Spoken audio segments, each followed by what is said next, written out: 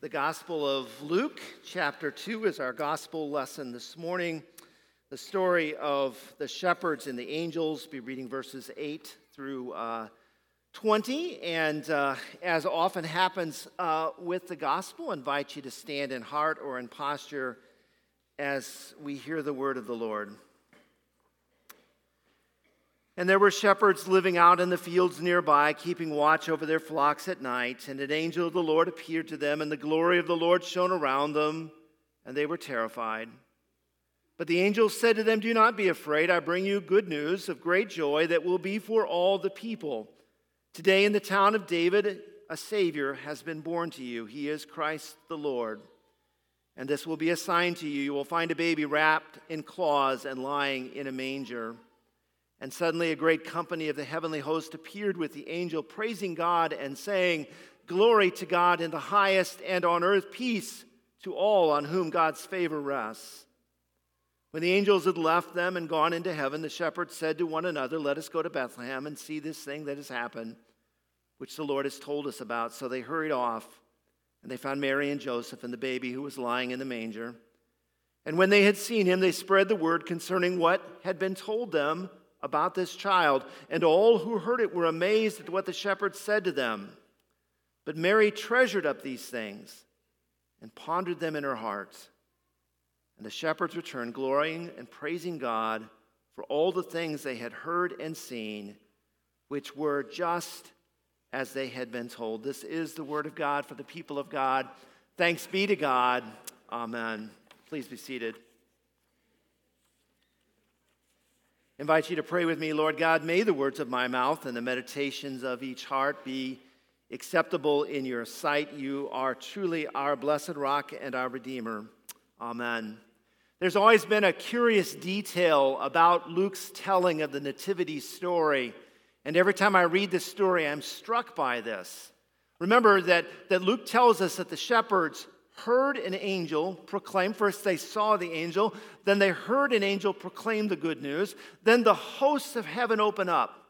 Heaven literally opens up, and all of a sudden, creatures that are in heaven surrounding the presence of God with all of the glory and all of the light and all of the brilliance opens up.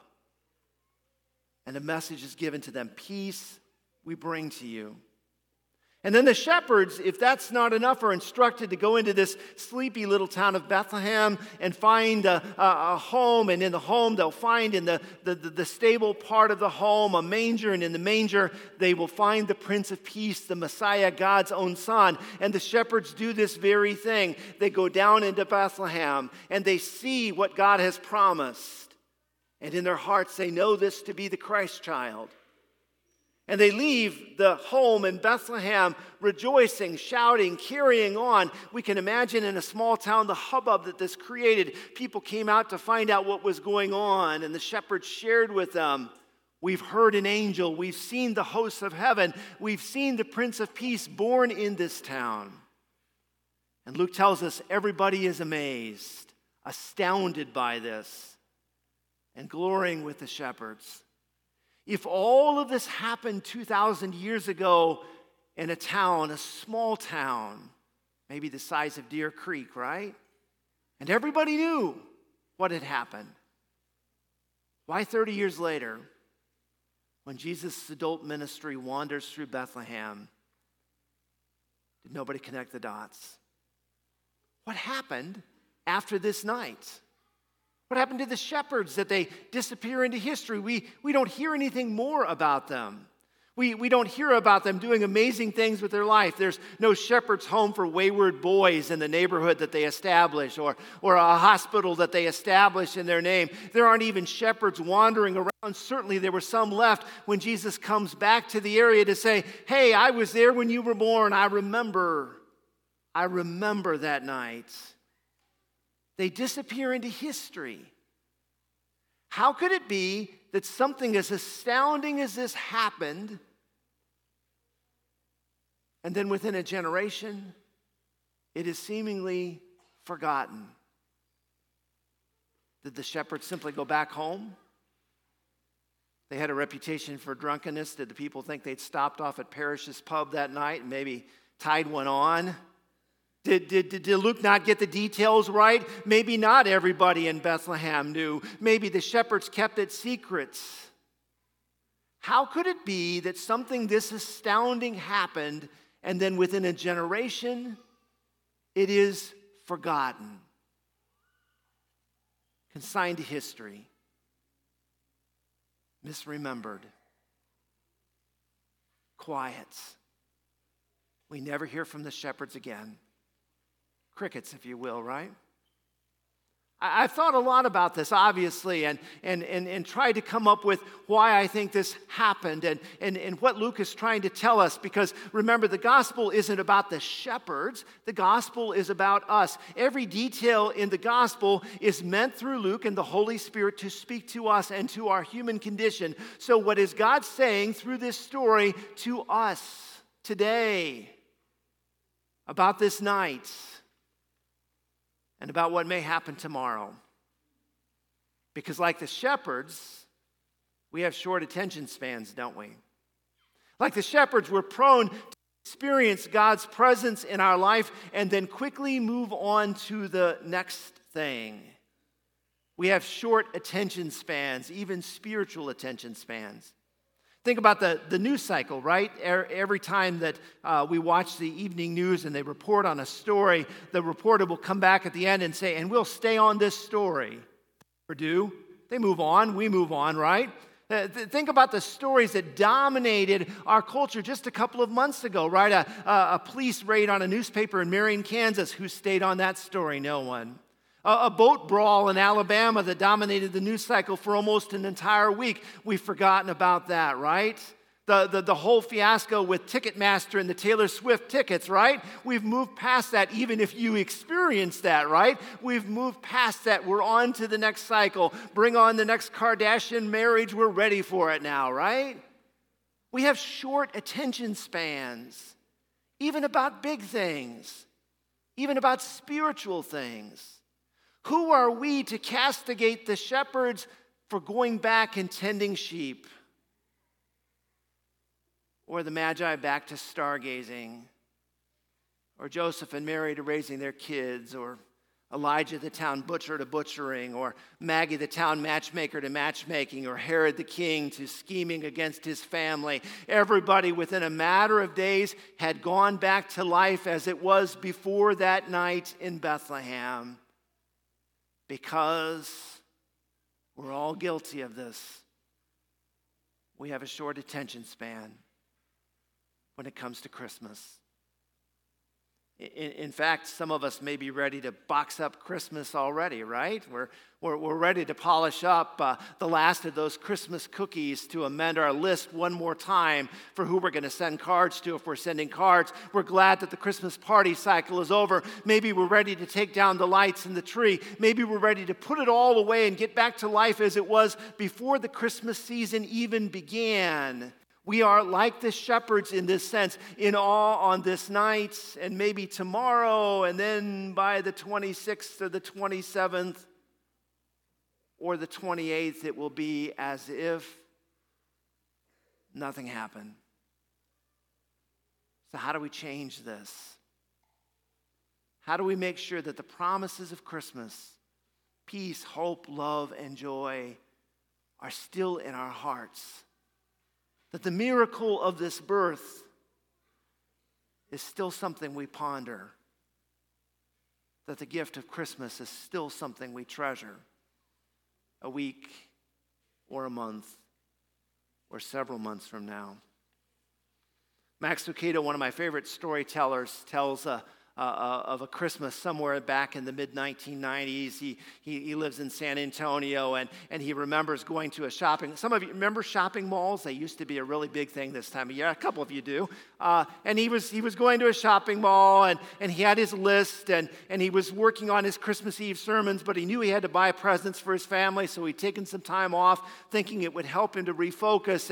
And he said, as I was walking through this really busy shopping mall in the mid-90s, going from place to place and checking off my list, he said, I was aware of the fact that it was the Christmas season there. There was a kettle and a Salvation Army band playing around it. Another place, a church choir was singing hymns. Most of the stores were decorated. There was piped-in music coming over the loudspeakers in the mall. Everything was festive, he said. He even remembered passing through the atrium on his way to Bed Bath & Beyond, and one of the churches had sponsored a little nativity set that was set up there in the atrium. He said, I walked by and smiled for a moment, but I had things to do. He said, I'd almost got to the next store when all of a sudden it dawned on me that as I had walked by that nativity set, I had seen a little boy standing there. This happens to all of us, right? We see something unusual. We don't process it in the moment. We go on, we walk on and do something else, and all of a sudden it dawns on us there was something unusual back there. And what was unusual is that there was this little boy standing looking at this nativity set, and the parents didn't seem to be anywhere nearby. Max Lucado said, I wondered if maybe the boy was lost. You know how easy it is to get distracted. Think of a mall in the 1990s, right? A crazy, chaotic place. Maybe his parents were looking for him. Maybe this was the place in the mall they'd said to go. If you get lost, go find the baby Jesus. We'll find you there in an hour or so, right? This was the meetup point, right? He was trying to think of all the reasons why this little boy would be standing in the nativity set all by himself. And so he said, I did what I should do. I walked over, and as I got near to where the boy was, he said, I saw two people, a mom and a dad that looked very much like his parents, arguing with an older sibling. And he said, it dawned on me that this little boy wasn't lost. He just simply had stepped away from the argument and was looking on the nativity set. But Max Lucado said, as I got up next to the boy, I was then drawn to what he was looking at. What was he looking at? Was the baby Jesus somehow wrong in the nativity set? Was it missing one of its legs? Was the straw an odd color? What was it that had caused this little boy to transfix his gaze on this nativity set? And so Max Lucado says, I started to look on it with this little boy, and before I knew it, I was drawn into what he was seeing. And what he was seeing was the promise of Christmas. He wrote, I stood there for the longest time silently with this little boy, gazing in wonder at what God was doing at this holiest time of the year. And I realized the poverty of my own spiritual journey to Bethlehem. I was ready to move on to the next news cycle, to box it up, to put it away, to move past, to step back into my life. And the gift this little boy had given was the gift of lingering. I know Christmas is almost here. I know just a few moments after Christmas, maybe a day or two, we'll begin to box stuff up, put stuff away. But I wonder if we might linger just a bit longer this year.